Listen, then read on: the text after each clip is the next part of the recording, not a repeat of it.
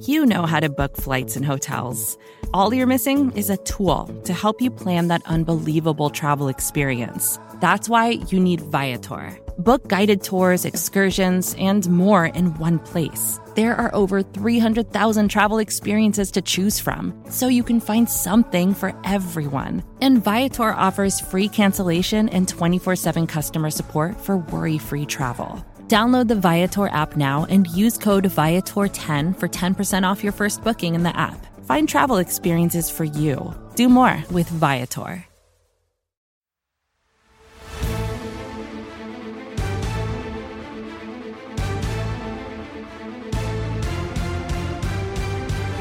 Welcome one, welcome all to the greatest show of them all. This is volume 99, the last one in the double digits of the NFC East mixtape. You can listen to this show on any one of SB Nation's NFC East blog podcast networks. That is Blogging the Boys for Dallas Cowboys coverage, Bleeding Green Nation for Philadelphia Eagles, Hogs Haven for the Washington Commanders, or Big Blue View for the New York Football Giants. You can also watch this show on the Bleeding Green Nation YouTube channel or the Blogging the Boys YouTube channel. He is Brandon Lee Gowton from BGN. I am RJ Ochoa from BTB.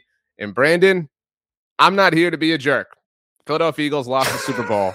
I have a lot to say, and we have a lot to get to. There's actually some other NFC East things to touch on as well, but obviously it's been a long few days for you, I imagine. Lots of content you have been grinding away at. No, not even, RJ. I'm exhausted. It's not like, I'm so sad or angry. It's really not the tone. I'm really tired. And I think part of it is how it ended, in the sense of, it's like I think back to, going to Cleveland and Miami and watching the training camp practices, and then obviously just the training camp practices in Philly as well in late July. And, you go through all this from all that time ago, and so many things have happened in that time span, like in life in general. It's not even just talking about football as well. And it's just kind of weird for it to all end so anticlimactic. It's like that's what all this was leading to, this very historical, maybe the best Eagles season finish aside of my lifetime. And it just ends like that. And it's like, okay, weird ending. And also just not even ready for me personally, at least. I think other people have turned the page quicker than me, like talking about mock drafts. Right. Like, I could just not care less about that right now. Like I just want to almost just like just F that. Like, I don't effing care about my mock draft. Who cares? I don't freaking care about that right now. I mean, I'll work up to the point of caring about that closer, maybe in a week, or I don't know when it'll take, but it's just like, no, like I'm supposed to care about that. And just like get mentally geared up right away for, another long process like this, just to have it potentially end like that. The last thing I want to say here, because I know I've been going on long, is that, I mean, it's almost just like, and I'm going to have some dramatic comparisons, I'm sure, on this show. And one of them is like, it's just akin to me for like someone being like, let's say I was married and, God forbid my spouse died. And then like someone the day after the funeral was like, so you're thinking about dating, or are you on the after? It's like, bro, like my partner just died. Like, I don't want to talk about that right now. I'm not ready to, me personally, I'm not ready to move on. So, yeah. That's where I'm at. Well, we are recording on Valentine's Day, so a very romantic analogy from Brandon Lee Gowton right there. Happy Valentine's Day to you, Brandon. Certainly, it was anticlimactic. Obviously, we'll touch on the penalty a little bit. You've touched on it a lot at BGN Radio, and everybody at BGN has done so. I touched on it with Jeremy Reisman on Monday Football Monday on the SB Nation NFL show. If anybody wants to listen to that, we did have Pete Sweeney on, who was wrong. Thought the Chiefs would win this going away. I would say the Chiefs, really just kind of came in and stole this at the very end. So Pete was wrong in that sense. But, I was right. I thought the Chiefs would win in a close game. Not that was like a vogue, or that was a vogue opinion. It wasn't like, incredibly rare. But it did feel like, I mean, like you mentioned the length of the Eagles season. And I think it's important to talk about life. And we talk about that a lot, right? Like how married, no pun intended, to what we're talking about here. What we do for a living is with our lives. Like, I was going to come in here and make like an Astros joke. Like the whole like Phillies postseason run happened and all that, right? Like how many seasons of Survivor did we watch and finish in the Eagles run, right? Like how many, I don't know, like other personal journeys were you on? Like, whatever the case may be. And for it to end is just a difficult pill to swallow. However it ends, even if it ends the way you want it to end. I was struck. I was reading Bo Wolf's recap at The Athletic, and he reminded me. I mean, I obviously knew this, but just like reading the Jason Kelce quote, that this was the second loss that the Eagles had with Jalen Hurts specifically. And so, like, in addition to what you're talking about, how it is this like finality, it's also like a rare thing, right? Right? Like how do you process this? Like, and so for it to happen in this game of all games is like, and I'm not the biggest college football fan. I know you aren't either, but like that's kind of how college seasons go, right? Like you're just like the whole season is win, win, win, win, win, win, win, win, and then one loss, and that one loss is the loss, and that can be a tough thing. Yeah, and let's get into the penalty. Look, everyone's like, "Oh, James Bradbury said it's penalty, so it's penalty." I mean, like, come on. Like, what is? I hate to be the "what is he going to say" guy, but what is he going to say? Like, he's literally incentivized to not say otherwise because you get fined if you criticize the refs. Now, he could have said something, I guess, else that wasn't critical, but I also think you need to say the tone. He wasn't like enthusiastically like defending the refs, like the context. Or with the removing the contest might make it seem on like just as what he had to say on Twitter. And look, that was the only defensive holding call of the game. And I know you said on the SB Nation NFL show, and I know our good friend Stat shared this opinion. And like, I get what you're saying in terms of it's not about like, oh, you can't call that there in that spot. It's not about that. It's less about that and more about, I think it's hard for that to be the first defensive penalty call because it's like, okay, this really didn't happen the rest of the game at all. This is the one and only time this happened. And look, just rewatch the play. It was not egregious. It really was not at all. And if the context of that game and part of what Bradbury said, like he basically admitted he was holding earlier in the game a lot, or at least more than once. And that it seemed to kind of be how the refs were officiating this game. They were letting him play. And even look at Juju's reaction after that pass is incomplete. He looks more bummed to me that it's incomplete than he is like outraged that he got held. I don't even think he thinks he got held. And also the flag came out late. So, look, it's not the only reason they lost. There's obviously a lot of missed opportunities, and we always talk about how you can't put yourself in a position where there is a bad call that could impact the game. There's accountability to be taken there.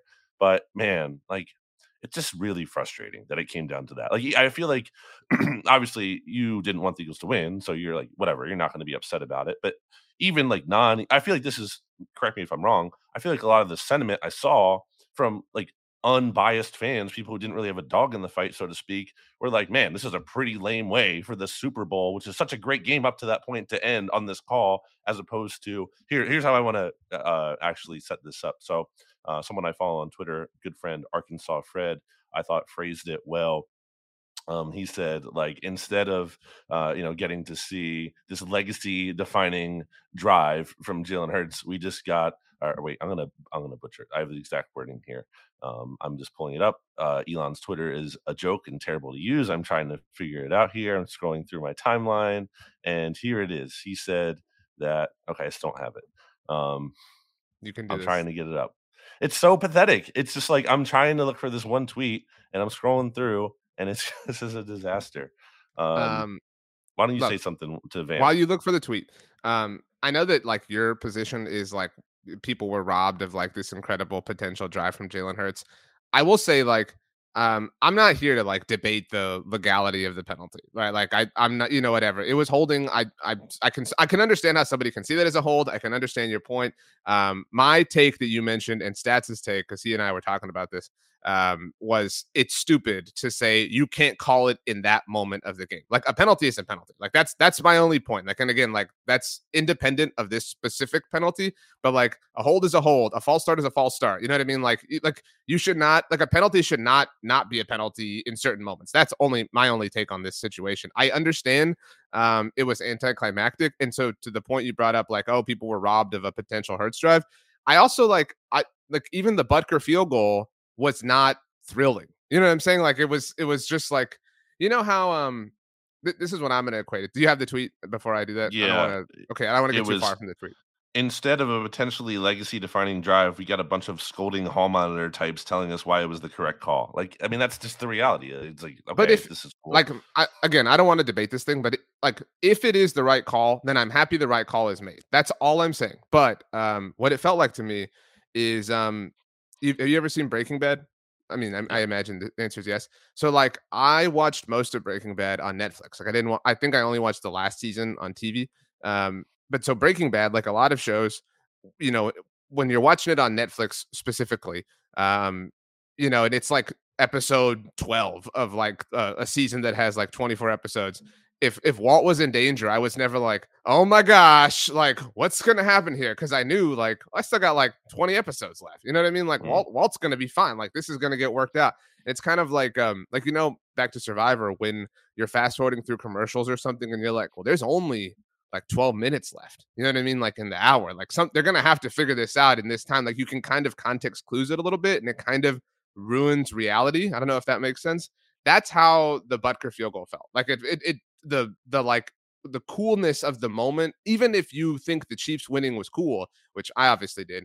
The coolness of the moment was impacted. It was deflated a little bit because even if it's the right call, because it's a penalty. Like again, even if the penalty had been egregious, even if you agree with it, like the fact that such a pivotal moment happened that way is just like whatever. I mean, if it were a movie, I would want it to be different, but it wasn't a movie. It was real life.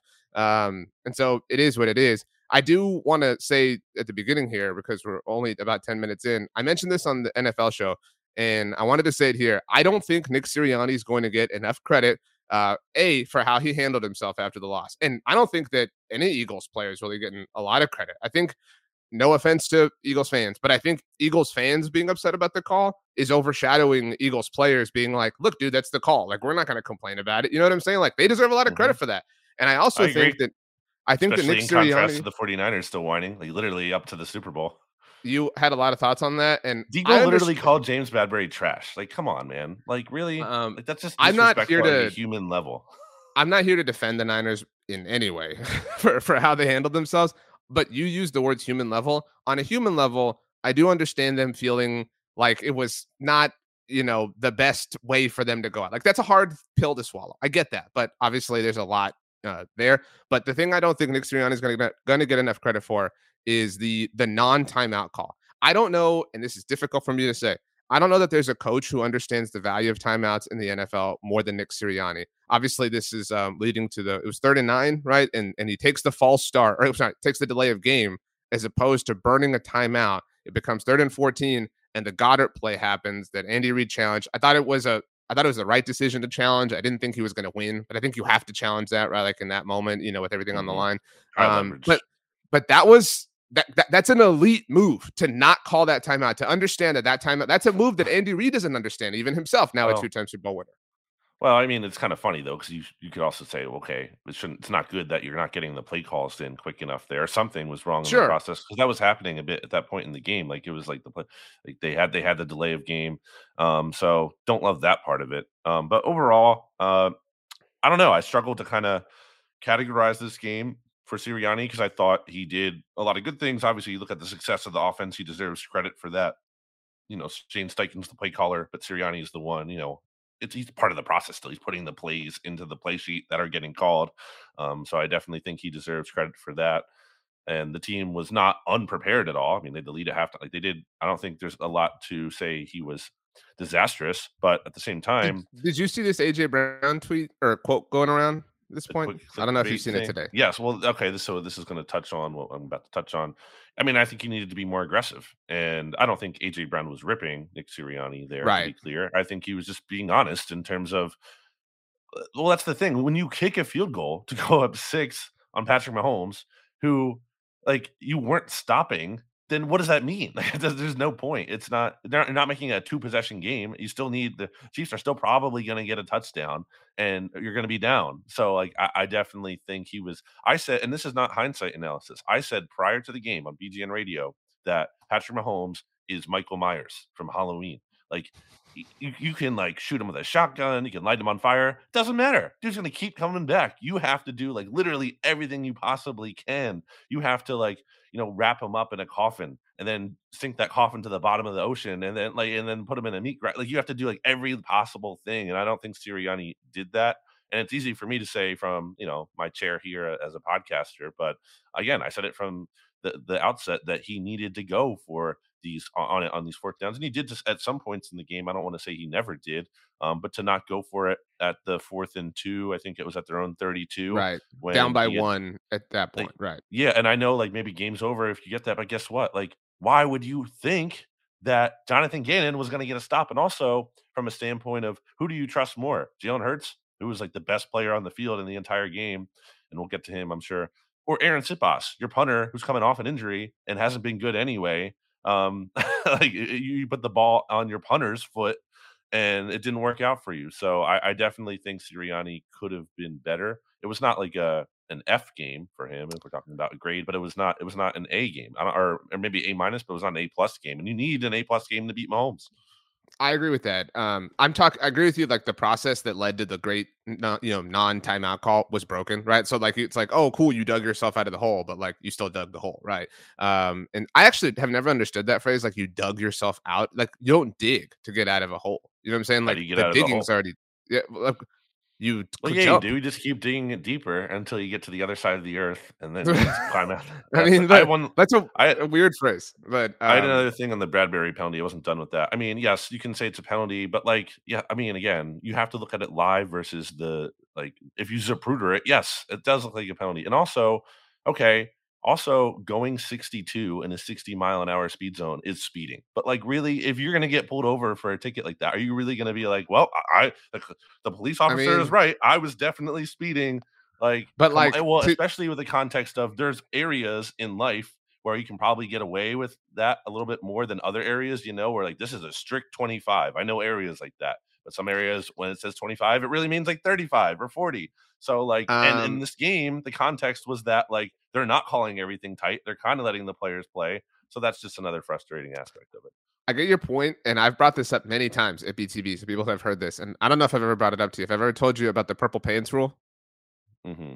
Yes, the purple pants rule. Very quickly is if you have a job and the job's like, we're going to pay you all this money to do this job. It's a super awesome job. Here's your contract. But then in the contract, it says you can't wear purple pants to work on Wednesdays.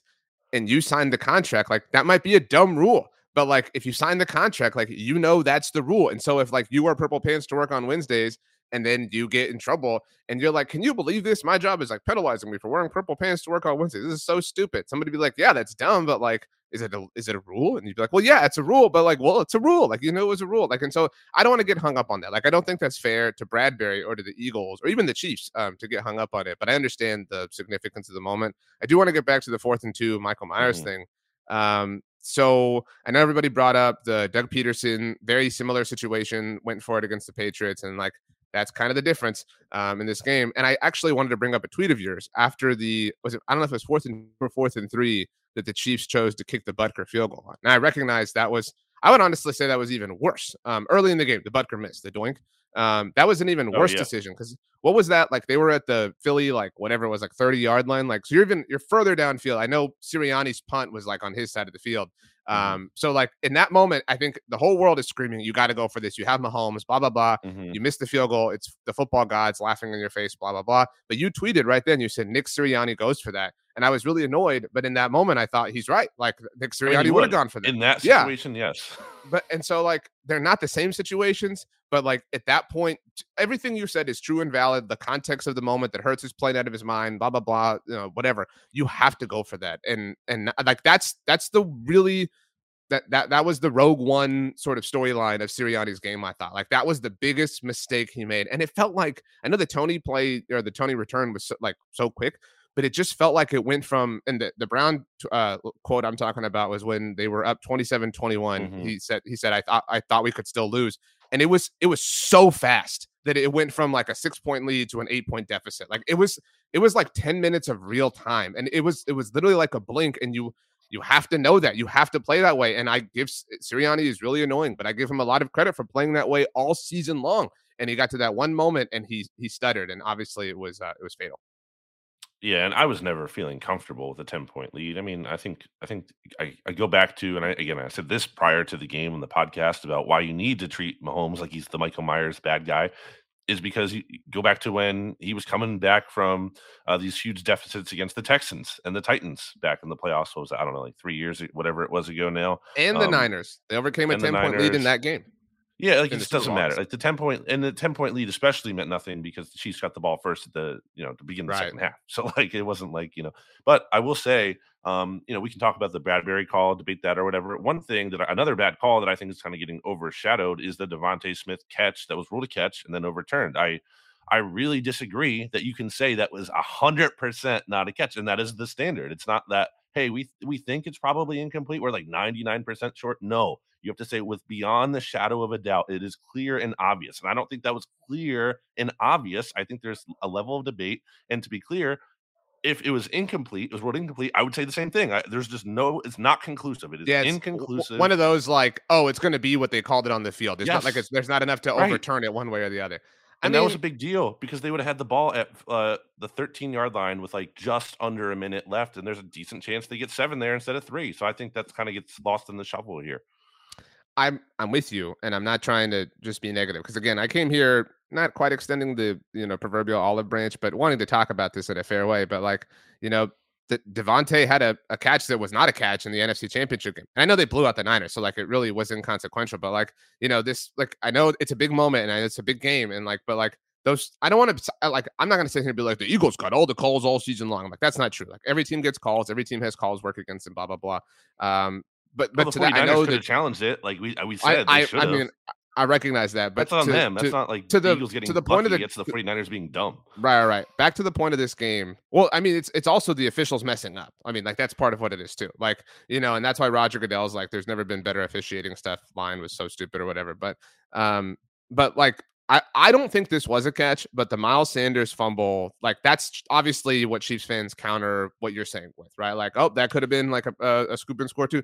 I will say, and I said this on the show on Monday, I do, and I think you agree, I respect the officials letting that play out. That should be the rule always, right? Like if you're questionable about something, let it play out, because if that had truly been a fumble, then obviously we want the right result, to be what happens. So I agree it wasn't a catch, but I do also agree that it's kind of close. I mean, like it's kind of debatable. If it had been ruled a fumble, I don't know that I could have seen them, or they did rule it a fumble, obviously. But like if more people thought, if Greg, I wonder, like, I talked about this with Jeremy on the show. Like, I wonder how much Greg Olson's comments sway people, aside from fandom. Like, I do think some impartial people were swayed by Olson coming down so hard on the Bradbury penalty as one example. And that's just kind of the way, like, humans work.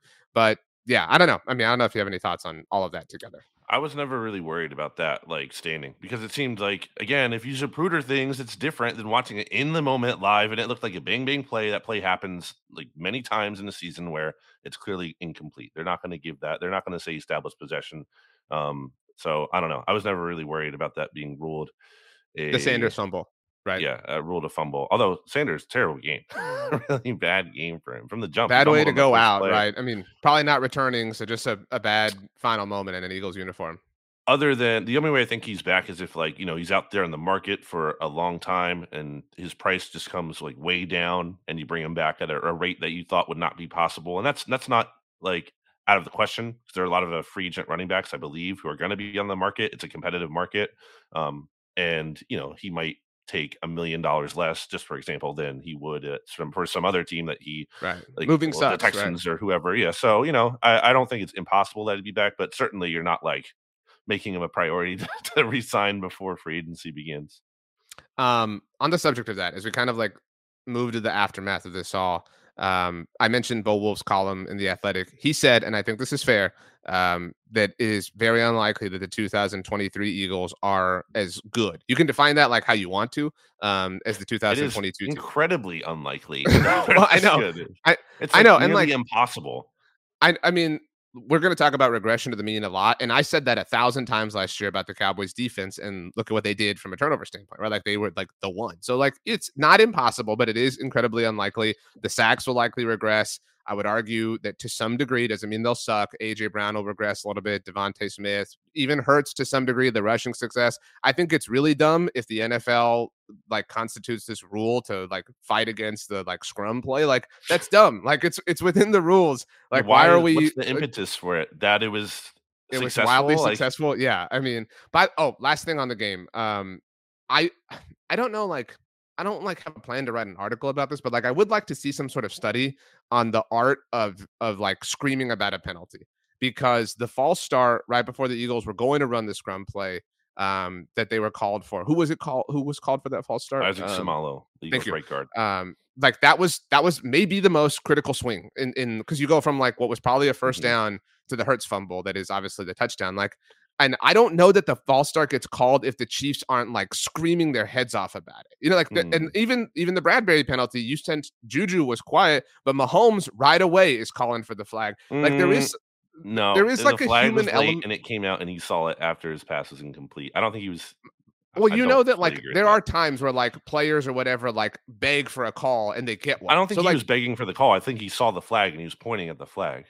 Okay, so Mahomes aside, but the false start I partly believe was at least partly generated by the Chiefs raising awareness to it. You get what I'm saying? Like, and so there is like I don't want to say an art to that, but that is like a small factor in football, in sports in general, right? Like flopping or whatever. But that was, I think I said it on Monday with Jeremy. That was one of the most impactful false start penalties in NFL history. Like that swung the game basically.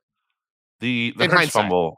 Yeah, no, it's definitely, yeah, it was huge. The Hurts fumble is just, that's a tough pill to swallow. Because there's, again, I said this to Jimmy Kempski on BG Radio. There's nothing like interesting to say about that from like, there's no bigger point there. It's just an incredibly unlucky thing that happened. Unlucky and uncharacteristic for that's season. What I mean. It's not like, well, there's this bigger concern that Hurts is going to just drop the ball when he's running. Like, no, that hasn't happened like once this year. It's not like Carson Wentz, who was fumbling a lot because he had terrible pocket awareness. Like it's not. It's nothing. It's indicative of nothing larger other than this one it's not like, hey, the Chiefs made a great play. No, he just dropped the ball. Like I don't know how to reconcile that. And sure enough, too, it bounced in a way that was not favorable to the Eagles, but right to set up a Chiefs touchdown.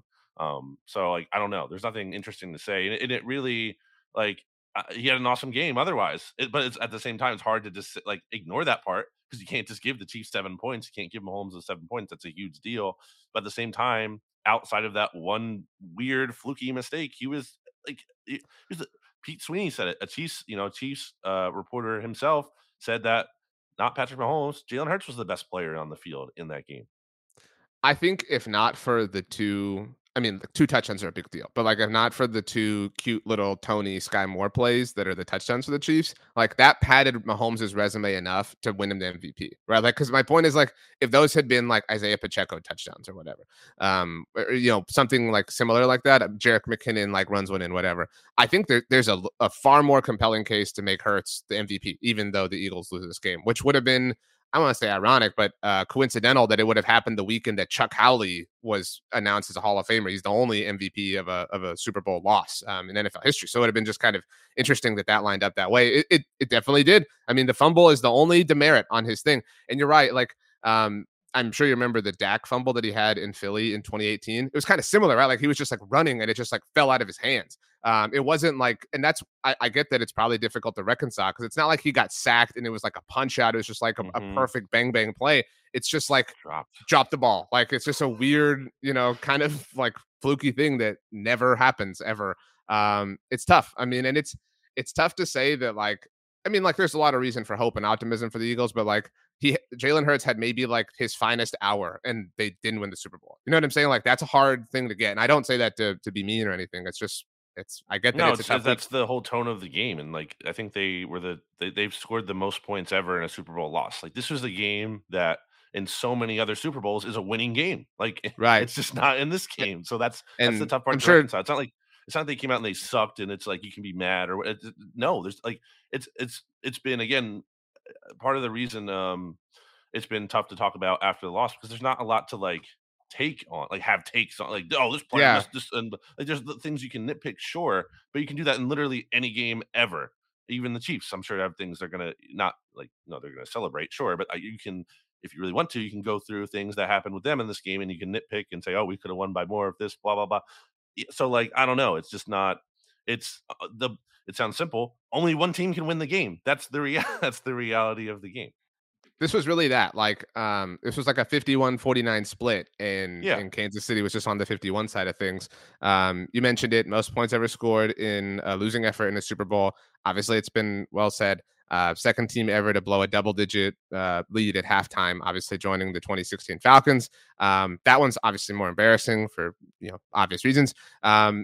We'll talk free agency stuff obviously in the coming weeks. And I know you have a list up at BGN, all the pending free agents on the Eagles, and there are a lot of important ones.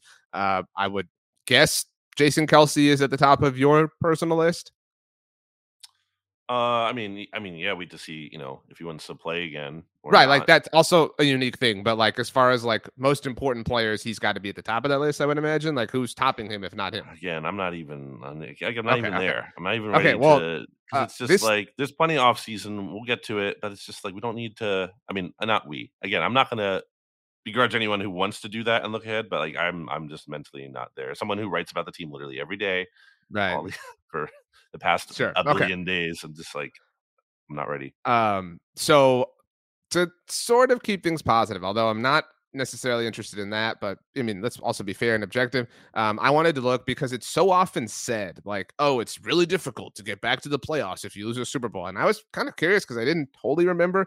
And I meant to only list 10, but I listed 11 on accident when I was compiling the notes, which will serve my 2 in 6 argument very well, I imagine, with the audience. But so these are the last 11 teams in reverse chronological order. So like most recent to further in history. And what they did, the Bengals a year ago, obviously lost the Super Bowl, and they made it all the way to the AFC Championship game, and they lost to the team that won the Super Bowl, obviously in the Kansas City Chiefs. So, good precedent there. The year before, the Chiefs lost to the Bucks, and they obviously made it back to the playoffs. They lost in the conference championship game. So you're talking about the last 2 teams who lost the Super Bowl. Both made it back to the AFC, or in their case, the AFC Championship game. The 49ers lost to the Chiefs the first time around, and they missed the playoffs the following year, but they had the most games lost due to injury in 2020. Dallas was second on that list that year, but San Francisco obviously was just so beat up, and so they missed the playoffs entirely. The Rams, after losing the Super Bowl in the 2018 season, missed the playoffs in 2019. So very few teams on this list, as you know, Brandon, have missed the playoffs after losing the Super Bowl. Sean McVay, one of them. Sean McVay also had the worst title defense of all time. But tell me more about how Sean McVay is the next Bill Belichick. The 2018 Patriots, who of course lost to the Eagles, they came back and won the Super Bowl the very next year against the Rams, that we just talked about. The 2017 Falcons, I consider that to be the most impressive one on this list, just given the way they lost the Super Bowl. They did make the playoffs. They won a playoff game against Sean McVay, again, the next Bill Belichick, and did lose to the Eagles, obviously, in the divisional round of the playoffs.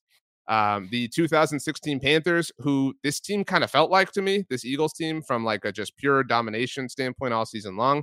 I'm not saying they will have the same fate, but they did miss the playoffs the following year. But again, tell me more about how great Ron Rivera is.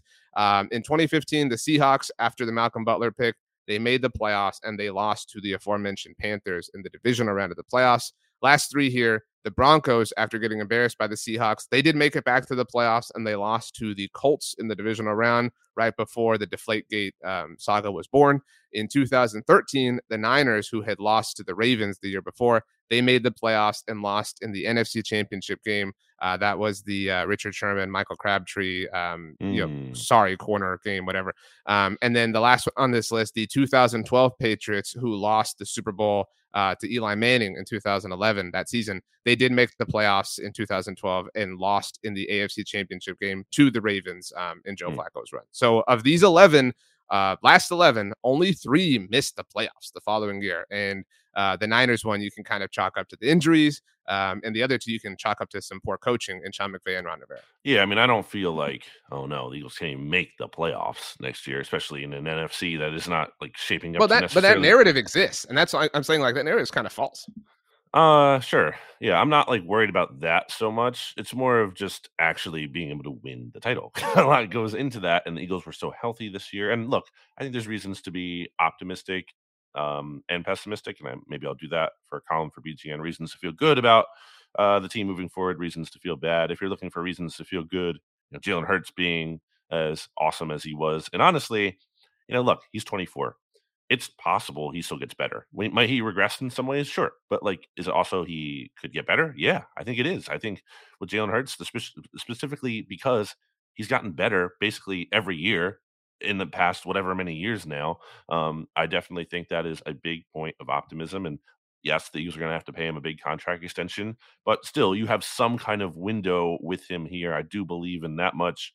I believe that Nick Sirianni has shown enough to, at the very least, so he's not a liability, and he does give this team an edge in terms of culture, in terms of analytics and being aggressive. So you have that going for you. I still think even though the Eagles are losing some coaching staff members, they're still talented assistants here. So they have enough here.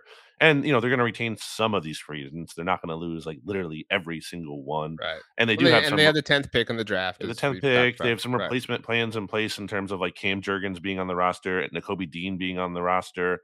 So they're definitely not hopeless by any means. Now, that being said, again, they were so healthy. You're not going to get that health luck. You're probably just not. It's not going to happen just because you were incredibly healthy this year. And to your, I don't say pessimistic point, but to your pessimistic point, not that they wouldn't have beaten better teams, but you're probably not going to have the quarterback situation happen in the NFC Championship game. You're probably not going to draw, a Giants team that was overperforming on the season in the division round. Now they earned those benefits. We talked about that a lot, but the division's harder. You might not get the 1 seed again. To your point, right. I mean, so a lot of those things are fair and true. That regression will come in certain ways, and it will go the opposite direction. In things that were negative this season, obviously. And that's the thing.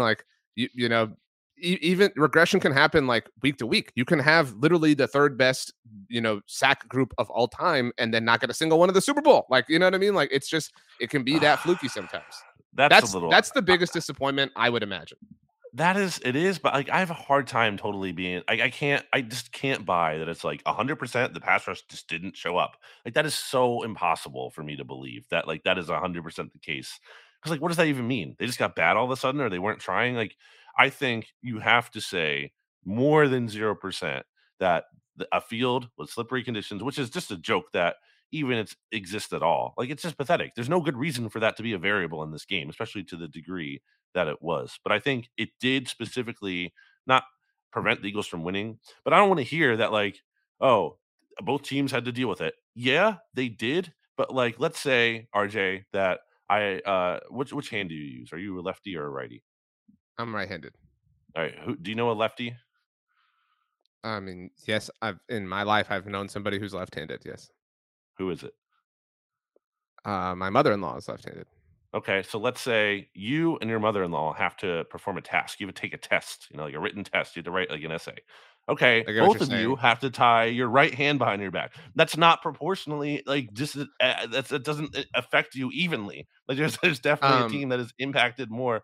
And I think specifically when it came to the edge rusher matchup, the Chiefs' offensive line is definitely good, and they should get a lot of credit for playing well. Patrick Mahomes deserves credit for getting the ball out fast. Certainly, these were factors. Andy Reid deserves credit for scheming, Eric Bieniemy, all of that. Yes, all that is true. At the same time, the biggest advantage the Eagles had over that Chiefs offensive line was on the edge against Orlando Brown and Andrew Wiley. And you saw in the game where there'd be rushes where Josh Sweat and Reddick would be rushing them wide and they would just fall down. That's tough. That's tough to see. I don't have a passionate take on the other than it's stupid that this would exist. Well, did you see this text from Stats?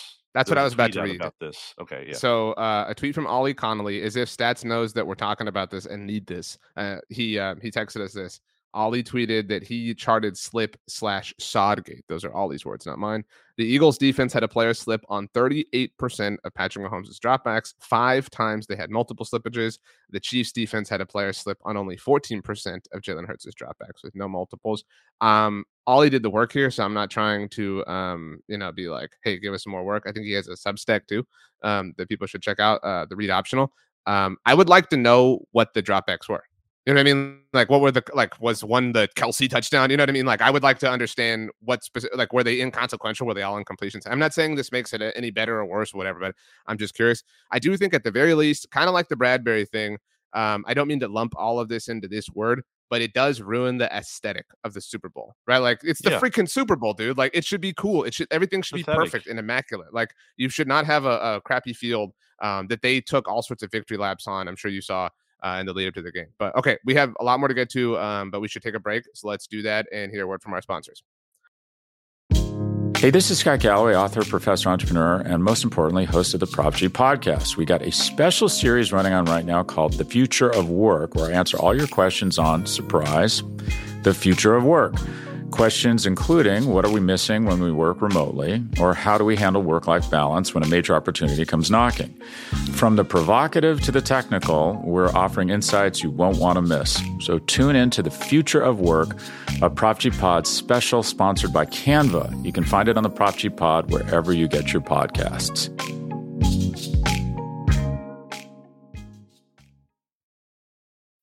When you need mealtime inspiration, it's worth shopping Kroger, where you'll find over 30,000 mouth-watering choices that excite your inner foodie. And no matter what tasty choice you make, you'll enjoy our everyday low prices, plus extra ways to save, like digital coupons worth over $600 each week. You can also save up to $1 off per gallon at the pump with fuel points. More savings and more inspiring flavors make shopping Kroger worth it every time. Kroger, fresh for everyone. Fuel restrictions apply.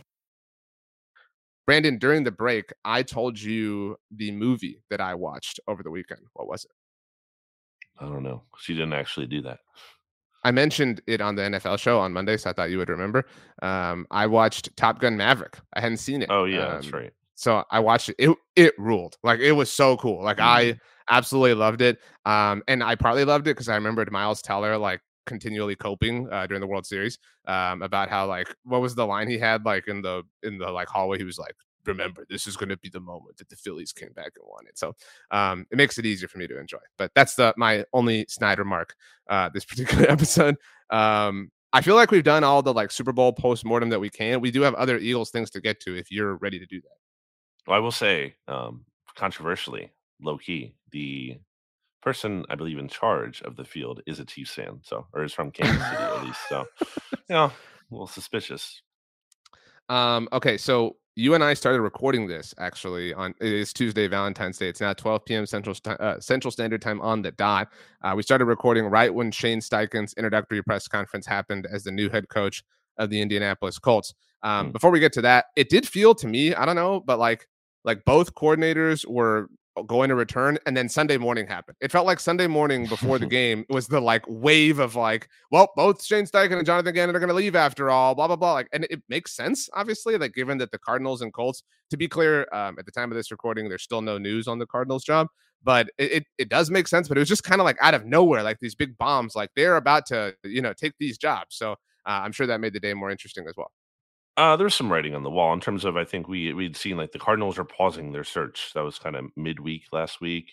And, the fact that the Colts search was going on for so long, there was some, thought that, okay, maybe they're just waiting for a Super Bowl assistant.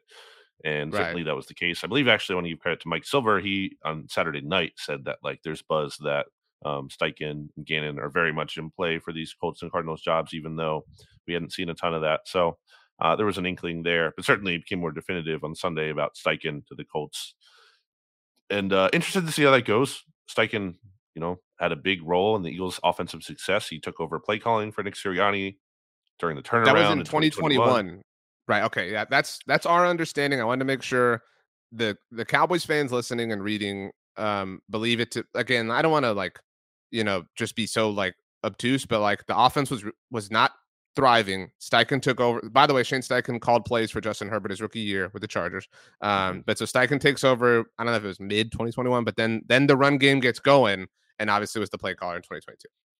Yeah, and again, I want to make the distinction that it's not like Sirianni is part of he's putting plays into the play sheet that are getting called. Like he is very much involved in the process. It's not like a hands-off process.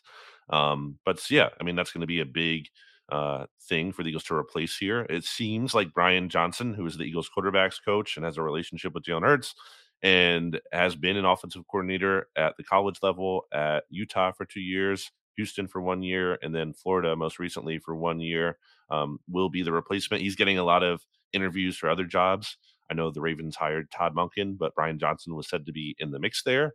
And possibly the timing of Monken getting hired today on Tuesday might have to do with the fact that Johnson will not be leaving because he's going to stay in Philly because Steichen is in Indy. So that's I think the big name to watch there. And then we'll see with Gannon.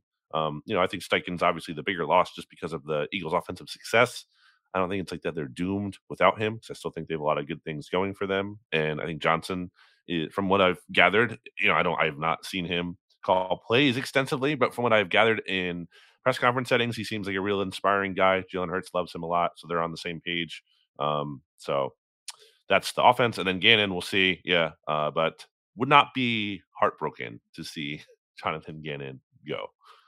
I haven't been a Jonathan Gannon fan. I have said before that I thought he was over criminalized. He is clearly, I think the term scapegoat implies that like he did nothing wrong. He obviously did not have a great game in the Super Bowl.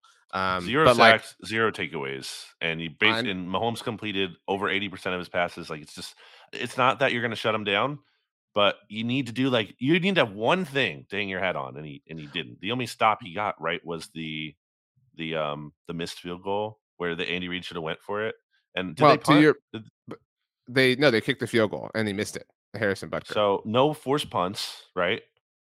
No, there were a couple punts. Yeah. Okay, but like to the point you made, whatever it was, 40 minutes ago. I mean, they're what BLG deems to be unfair penalty. I'm not saying you say it was unfair, but you get my point. They're that away from him getting a critical third down stop. You know what I'm saying? Like, so, and again, I'm not sitting here and be like, let's give Jonathan Gannon a bunch of credit, but like, if you're an Eagles fan, you can't out of one side of your mouth be like the penalty was crap, blah, blah, blah. But Jonathan Gannon did nothing. I mean, so even if that was the case, I mean, it's still the same result in terms of they ultimately allowed a field goal. Yes, a field goal with more time on the clock, but in the second half, the Chiefs drives would have then been touchdown, field goal. Sure. Like it's not great. I mean, it was a below average performance anyway you slice it. I feel agreed. Like Mahomes can't have 0 sacks, can't have 0 takeaways. And he had one incompletion in the second half, and it was the crazy merry-go-round thing, whatever. But I mean, it is Mahomes, right? Like, so this becomes this like we don't have to like Mahomes everything, right? Like, he doesn't have to be absolute trash because he got outworked by Patrick Mahomes, right? Like a lot that welcome to the world, you know what I mean? But I get the point. All I'm saying is like he was a very good defensive coordinator for most of the season. He had his flaws. Unfortunately, his biggest flaw was in the most important game. But that's something we said leading up to the game. That was one of the biggest concerns, and I wrote about it for a post that ultimately went up on Arrowhead Pride, like the 3 reasons why we think each of our teams will lose. And Gannon against quarterbacks who are any kind of level of good to great, above that, not good, not a good track record. And the Eagles didn't play a ton of those this year, but when they did, they certainly did not shut down Aaron Rodgers. Dak had that huge game. Like it's just. You can't it just seems from a philosophical perspective that Gannon's strategy to really kind of dumb it down is just like to wait and kind of hope that quarterback's going to make a mistake and rely on the pass rush. And it just feels like sometimes you got to have like a trick up your sleeve or something. You have to force the issue. I feel like that you can't just let the other quarterback methodically move down the drive, because I get I know you don't want to allow big plays in theory, but sometimes a big play, especially like if let's say the Eagles allowed a big play at the end of the game on that final drive, the Chiefs score, then the Eagles have a chance to get the ball back. Like the thing with Jim Schwartz when he said to Doug Peterson at the end of Super Bowl 52, he literally, there was like a mic'd up clip of him saying like, I'm going to get you the ball back one of 2 ways. Either like they're going to go score or we're going to get a turnover. Like his point is, I'm going to be really aggressive here, and it's either going to burn us or it's going to work out. And sure enough, it worked out. And even though Jim Schwartz allowed 33 points in that game, this is what Gannon needed to do. He needed to have that one play to be able to hang your hat on to steal a possession, and he never did. I mean, they tried to let the Chiefs score at the very end on the McKinnon play. But I mean, I'm really not going to sit here and defend Jonathan Gannon. I think it was too late at that point. They really should have like let them score earlier. Like I think Pacheco had that big run to the left side, and Chauncey Gardner-Johnson came down, made a good tackle. And I know it's hard to be like say don't make the tackle, but I feel like you almost have to. I just think to do that. I think if anything, and I think people are only applying this to Jonathan Gannon. Like maybe the Eagles defense, and again, I'm not here today to be rude, but like was a tad overrated across the season. And some of it was a result of the quarterback play, like you talked about, like, and that's not their fault, right? Like they just played who was in front of them. But like you said, I mean, who was the best quarterback they played before this? Was it not Dak? I mean, you know, like the best three would say were Aaron Rodgers, Dak, and Jared Goff probably. And they all had like big performances. Right. And that's what I'm saying. Like, you know, and that's not to say like, oh, they are losers and trash, but like, no, they set the NFL record for sacks. Like, you can't, who was almost did. I'm actually asking the question: who was the like stellar quarterback that they limited? Kirk, maybe that's the one. That's the best one you can point to, and obviously, I'm not really feeling super strongly about that. But really, just going back to even last year, though, like the whole sample size of Gannon, like what can he hang his hat on and be like, wow, he really had that game plan for X? And I get it. Like these quarterbacks are great, so I'm not asking him to be like 0 touchdowns, 3 interceptions. That's not. No one is asking for that. But like, can you not get eviscerated by them? Can you not allow them to complete over 80% of their passes? Like it's just too easy. That's the thing. I think there's a crux of it. It's like it's just too easy at a certain level. It's like the other quarterback doesn't even look like they're like sweating out there. It's just like, oh, this is really easy. I'm just going to pick them apart. It's laborious, yes, because of how much like you have to methodically move your way down. So it takes like effort in that sense. But in the standpoint of like, it's just the whole we're going to play off all this. I'll take advantage of that. And I think this is what I said to Jimmy on BGN Radio. I'll repeat myself here. It's tough because you see, a lot of great stuff from Gannon in terms of these defensive ratings and whatever you want to say and how they rank. At the end of the day, though, this elite quarterback thing is a big deal if you want to win a championship because you're going to have to stop one at one point. And I just feel like it's hard to feel like you're ever going to get over that hump with him. They almost didn't have to. I mean, they were, who knows to what degree away from their 3 playoff games coming against Daniel Jones, whoever you want to call the Niners quarterback for the game, and Chad Henne. You know what I mean? So, and again, like that's the kind of like call it luck, call it whatever, that is probably not going to be as prevalent next season. And so you're probably going to, you are going to have to play more elite quarterbacks. So you play the AFC East. You get Mahomes first of all because of the 17th game. That's the Chiefs foil this year. You think so? Like you really believe that? I mean, why? What else are they going to put? I mean, that was my argument to Jeremy on Monday was like, we've kind of seen everything else. Like, I don't need to see another Mahomes Allen. Like, just like it would be the most interesting thing would be Chiefs Eagles. It's just, I feel it's a no brainer. You're officially like tying a bow on the 2022 season at that point, right, and kicking it off into 2023. Well, the Panthers did have to go through that. I mentioned that to Jeremy as well. They had to visit Denver and watch them raise the banner for that Super Bowl. But okay, so Mahomes is one. I would put Dak up there again, not in this order, but Mahomes, Dak, Josh Allen's another. Obviously, it depends. Obviously, what happens, this offseason, obviously, whether Aaron Rodgers is a Jet or not, whether what Miami does, maybe you believe Tua is in that mix. The Vikings you'll get, you know what I mean? Like, again, I know you don't believe in Kirk Cousins, but that's another one. And whatever this is the NFC West, right? For the NFC East this year. So I know you don't want to like think too far into the future, but like Kyler, maybe. I know they beat the Cardinals this year, but by the way, did you see that the Chiefs this was really funny. Chiefs had more wins in Arizona this year than the Cardinals. Yeah, that was also going to apply to the Eagles if the Eagles won. Oh, that's right, because they won there too. Yeah. That was funny. That was really, really, really funny. So kudos to that person. Okay, we have a few other NFC East things to fly through. If we have no more thoughts on the Super Bowl. Yeah. Okay. Did you like Rihanna, by the way? It's my last question. Yeah. Oh, yeah. She killed it. Thought she did great. Yeah. It was awesome. I said this too. I wrote about the show for SBNation.com. It was hard to enjoy because at that point, I was feeling like, oh man, it's not going the way I want. So I want to change my answer from my favorite song to Umbrella, because that's the only one I could just think of off the top of my head, and I panic picked. And Only Girl in the World. I think that's the best one, actually. That's a great Rihanna song. I was a little bit bummed we didn't get Disturbia. I was really hoping for that. Holden said the same thing. He was sitting right next to me when we were watching my friend Holden, who is a big NFC mixtape listener. And he was like, "What? She's going to do it, right?" And at this point, it had been like whatever many. Like I knew it was winding down. I'm like, "I'm sorry, buddy. I don't think it's coming." Yeah, I mean, that would have been great. Please Don't Stop the Music would have been cool, but I mean, I really, she already really got to so much too. Like I was really impressed with that she got to so much but like it didn't feel like too much. It was the right balance of hit a lot of the great things, but also don't like make it so much that it doesn't flow at all. It was literally the right, like you're saying, the right amount of each song to sing. Like she didn't stick on one song too long. It was just it was perfect. It was like a great DJ, just like going from one to another. Although she was obviously not the DJ. Okay, so continuing our theme, our offseason order obviously will be Eagles, Cowboys, Giants, Commanders. That is the order that they finished the NFC East in this past season. The Dallas Cowboys had no real big news except for the fact I told you this on Friday, right before we recorded the look ahead with Steven. By the way, Steven, we went 0 on all of our same game parlays this season, and Steven ruined it. You and I hit really early, actually, our legs. So way to go, Steven, for ruining that.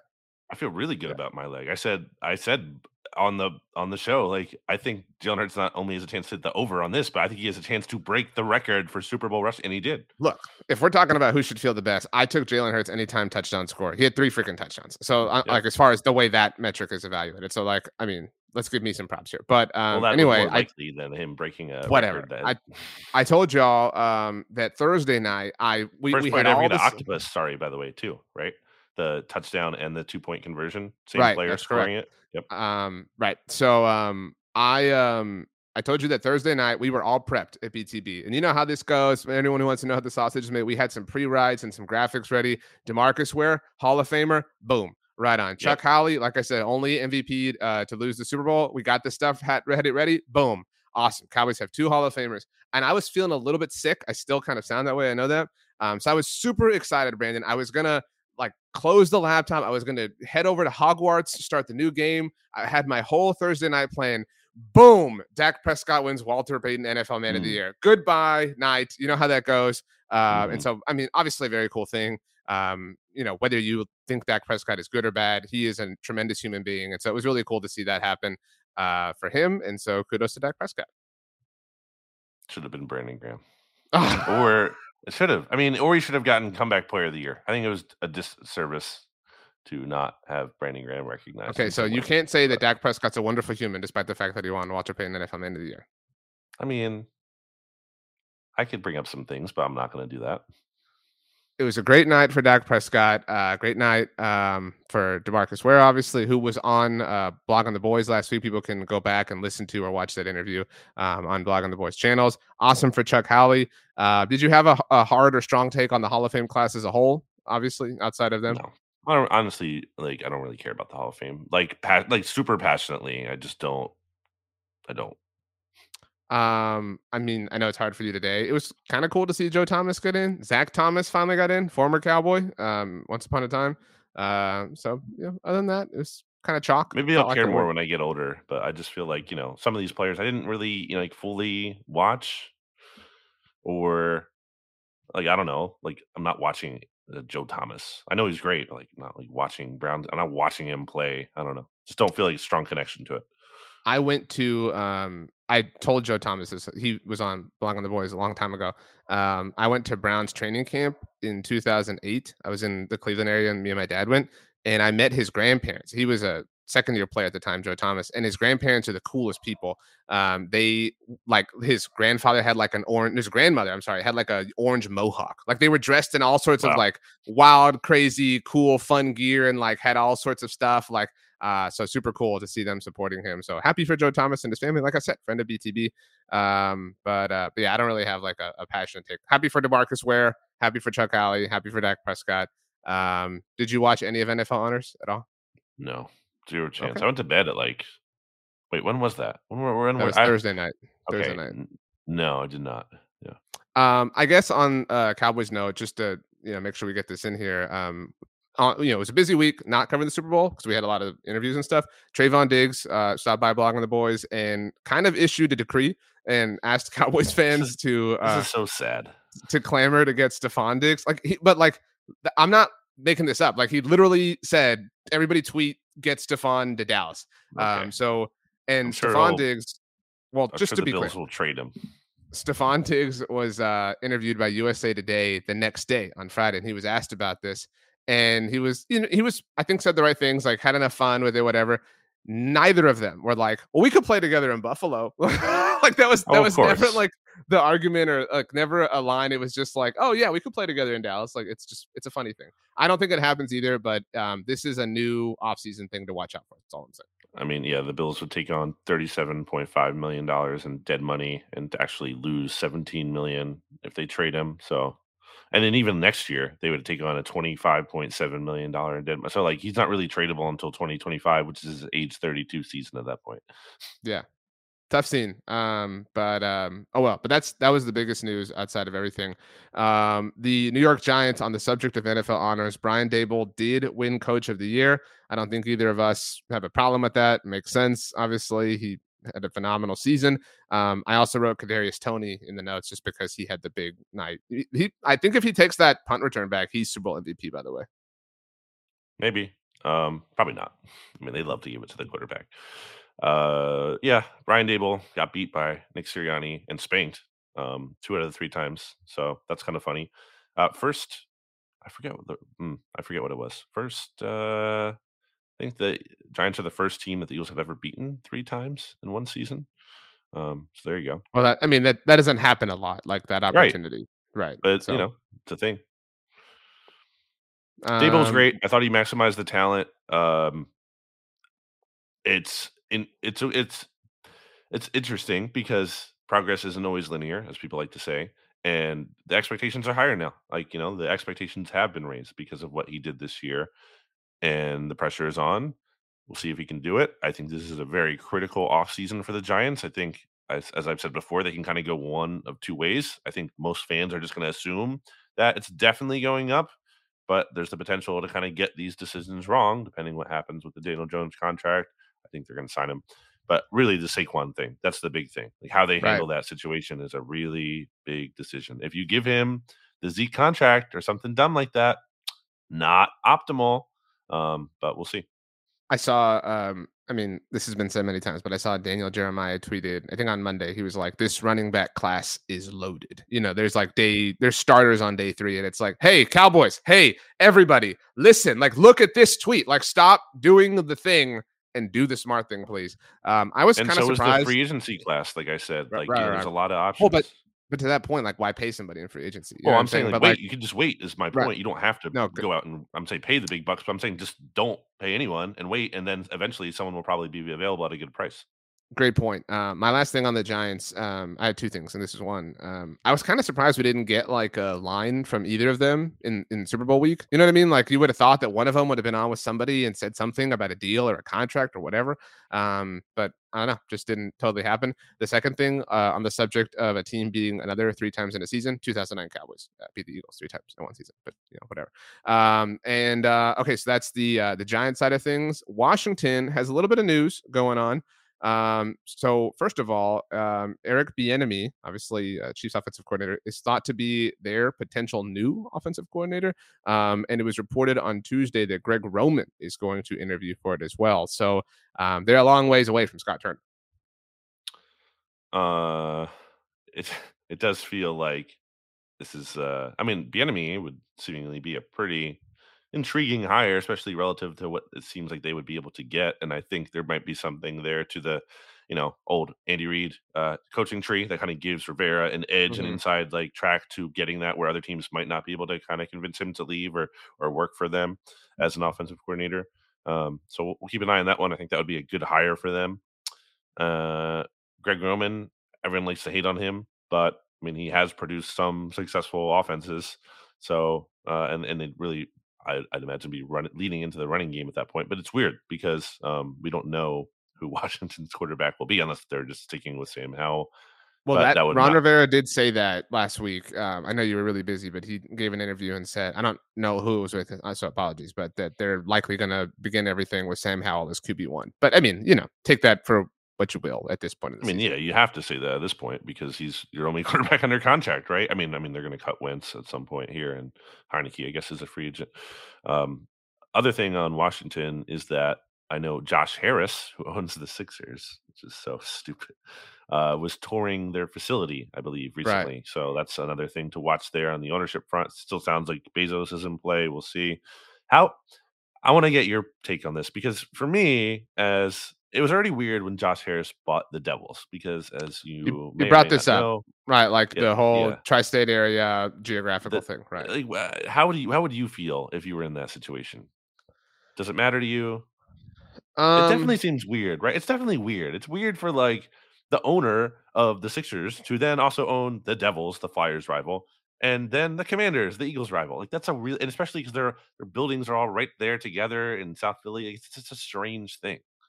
it doesn't bother me. I mean, like if I look at it through my own personal lens, Jerry Jones owns the Cowboys, Jim Crane owns the Astros, and they actually work in partnership with one of they this is I think interesting. Last week they released a joint statement.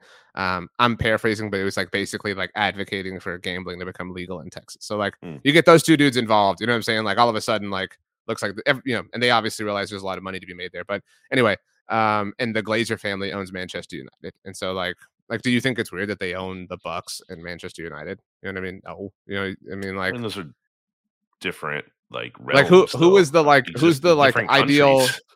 I know, but like who like I don't know, like so I guess my point, like I'm not like attached to Jerry Jones or Jim Crane as a Cowboys or Astros fan. You know what I'm saying? So You like wouldn't think it's weird if like Jerry Jones also bought like the Phillies and like owned the Phillies too.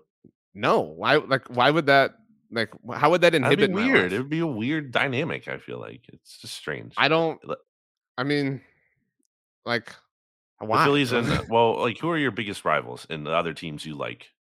I mean, I guess like The Yankees, maybe for the Astros, yeah, I mean, but or like who? it's hard to call it a rivalry when they own them, Well, whoever. Who would it be? Is there anyone that would apply or no? but like nothing would apply for me because like I wouldn't get like I wouldn't be bothered. Like I'm not What about rooting the for the owner. Spurs?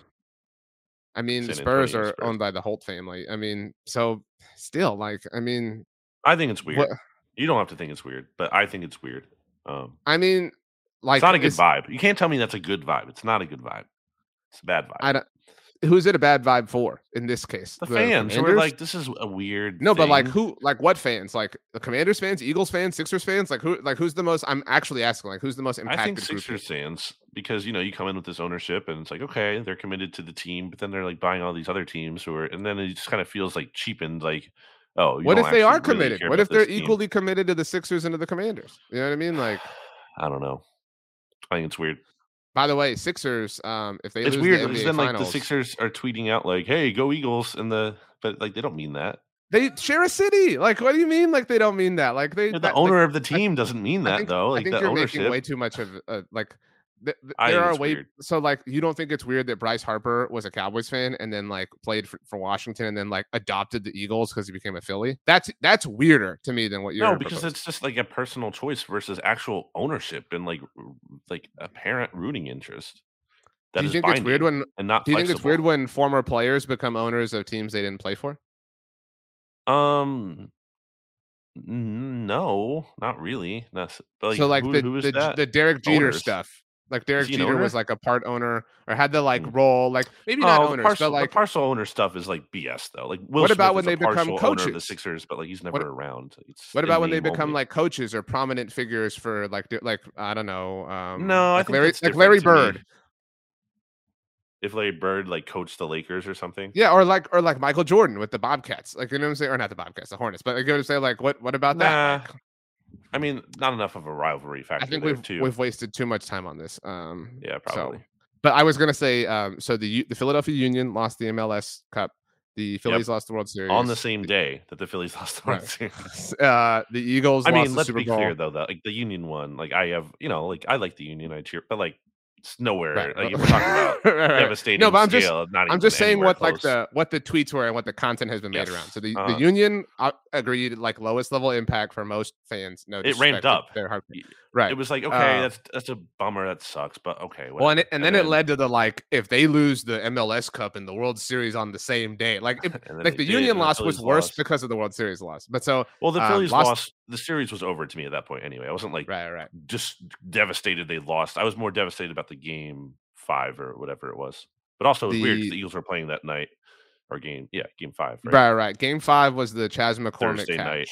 Right. Yeah. And when the they Eagles were playing, so it was like kind of weird because I was like couldn't really even fully focus on that anyway. Right. all that happened this Eagles season. Back to your earlier point, but okay. So Phillies lost the World Series. Eagles lost the Super Bowl. Are you worried about the Sixers? I mean, I am very confident the Sixers will not make the finals. I mean, a team that has not done that since 2001. And also, if you talk about, man, if we were talking about the Sixers at all, like if I was podcasting about them, like they are a bad vibe team. They're not a good vibe at all. There's a lot Right. of big loser energy with that team and some of the players on that team. Last thing on the Commanders before we like tie a bow on this. It was reported last week in the mix of everything that the Commanders might not pick up Chase Young's 5th-year option. We talked about that when he was, taking forever to come back. Like you kind of have to do it, but I get it if you're at least thinking about not doing it. He's only been available for 26 or 27 out of 50 possible games in his career. I mean, yeah. And, he wasn't really playing well prior to he got hurt. I mean, he only had 1.5 sack before he got hurt in 2021. So it's not really like crazy to me that they wouldn't do that. I mean, I think you have to let it play out. I don't think you can just assume, especially, they have more information than we do. Maybe that recovery or that injury was very serious and they're kind of worried about what his future is going to look like. So, yeah, I think that's the right call. We talked about this too. He's missed, I don't know what it is off the top of my head now, but he's missed like, I don't know, like 80% of divisional games. So you know what I'm saying? Like he's not even like a huge played impact. Against the Eagles once or twice. He didn't. Twice. I think he played in the first game against Dallas in 2021, but he's missed. He played in the last one, but the last one was inconsequential, obviously for them. But yeah, tough scene. Okay, any final thoughts before we wrap this up? I don't know if you touched on Jalen Hurts specifically as much. Ooh. I mean, you gave him credit. I'm not saying you didn't. I'm saying like, I mean, phenomenal game. Did this change your outlook on him? Are you willing to admit he's the best quarterback in the NFC? Yes, I think he's clearly very good. I think we were both, maybe you more than me, wrong about him as far as what we said this time a year ago. He took the leap. I'm not gonna like pick apart the like lack of passing in this game, whatever. I mean, it wasn't required. That was always like the conversation, right? Like, well, we haven't seen it, but it hasn't been necessary. Blah blah. I mean, blah. he made high level throws in this game. Like, no, he did incredible throws. I love the decision on the AJ Brown touchdown. Like, I love the like give your guy a chance, type stuff. That's a skill. And yeah, he's a top. Trayvon Diggs actually tweeted about this right before like 10 minutes ago, real time. He's a top 5 quarterback. Like we could sit here and debate like I would take Josh Allen or Joe, but like whatever. He's in that group. I mean, it's Mahomes in his like own universe, and then the conversation starts for like who do you want next? You can make an argument for Allen, Burrow, Hurts. That's about it. I would put Dak on the next kind of plane or wave with maybe Trevor Lawrence is on his way there. Justin Herbert's there. Like I don't put Justin Herbert in the same mix as I just said. We'll see. But he's very good. I do think regression's coming for the Eagles as a whole. That's not again like a insult or anything, but like the rushing success will be an interesting thing to watch. I mean, like how teams attack the Eagles in 2023, how smart you have to be. I mean, his season in some ways was very similar to Dak's rookie season. And we saw the way the Cowboys played Dak be different and become different. And he became a better passer. And like a lot of those things improved, like you talked about, like elements and aspects of Jalen's game can improve and get better. So I'm interested to see him kind of take the next step. He's going to get the big contract, the bag, whatever. He deserves it. He is very, very, very good. And I'm genuinely interested to see what the team looks like with him having to be the driving force when the defense does regress, when Kelsey's gone or whatever the case may be. I mean, it is going to be Jalen Hurts' team. And I can tell you as a team, as somebody who roots for the Cowboys, it's hard. It's hard when the quarterback has to be the main guy, because then you end up where we're at saying like, he needs help. And so that's, I think my last thought is it's a really unfortunate loss, obviously, but you that it happened in his rookie contract window. That's another bitter pill to swallow. Like this was the time, and you came so close. I mean, and there's no shame in that. It's just it's tough. It's a big missed opportunity, I think, along the lines of the ethos of this podcast. Though more than one thing can be true. It could also be the beginning of a Hurts window here for some time that sees, I'm not going to go and say it's, anything guaranteed to what the Chiefs have had, but, something where they're going to, multiple NFC title like the 49ers have, they've made it there. Granted, with like the complete opposite level of quarterback sustainability, but yeah, yes, totally. But like in terms of being this NFC staying power, I do think nothing is guaranteed, but I do think because of the landscape and because of Hurts and some of the positives that this organization still has going for them moving forward, I think there is credence to them not like guaranteeing they're the 1 seed every year, but being this like this team in the NFC for multiple seasons where they're a big factor, just like prior to this season, really. The Bucs were, and with Brady, and the Packers have been viewed that way for a long time, and the Rams were for a little bit there. Like they've, they're in that staying power kind of class for now until things change. I feel very confident. I wrote an article, it was 5 thoughts after the Super Bowl, whatever, something like that, related to the Cowboys. And one of them was that it's a very good time to be a top team in the NFC, right? Like true or false, the 3 best teams in the conference are the Eagles, the Cowboys, and the Niners. Yeah. Yeah, and like, put them in whatever order you want, like as the season unfolds. Like they're like, if you had to give me those 3 or the field to win the conference, I would take the 3. You know what I mean? Justin Fields. I mean, not this coming year, but like maybe the Giants get aggressive. Maybe the Lions take a step. Maybe the Vikings get it together. Maybe the Rams kind of come back. Maybe the Seahawks get it. But like those are bigger maybe propositions for me. And so like I do think that each conference is kind of top heavy. Like you've got the 3 teams I mentioned in the NFC and the AFC. I mean, I would say the foils. I would say the Chiefs right now are akin to the Eagles, right? Like kind of the top team in the conference, and obviously the team that won the Super Bowl. I would say the Bengals are very akin to the Niners, right? Like kind of find a way to get it done, always like a super huge threat. And the Bills or the Cowboys, lots of potential, a little bit erratic, and right now has a quarterback that needs a little bit more help than the one main piece he has: Stephon Diggs in Buffalo, CeeDee Lamb in Dallas, and so those are the 6 teams. Again, I would almost take those 6 teams over the entire field of the NFL. I think the field at the game at the Super Bowl, which is really bad, is still better than Justin Fields is as a quarterback. Okay.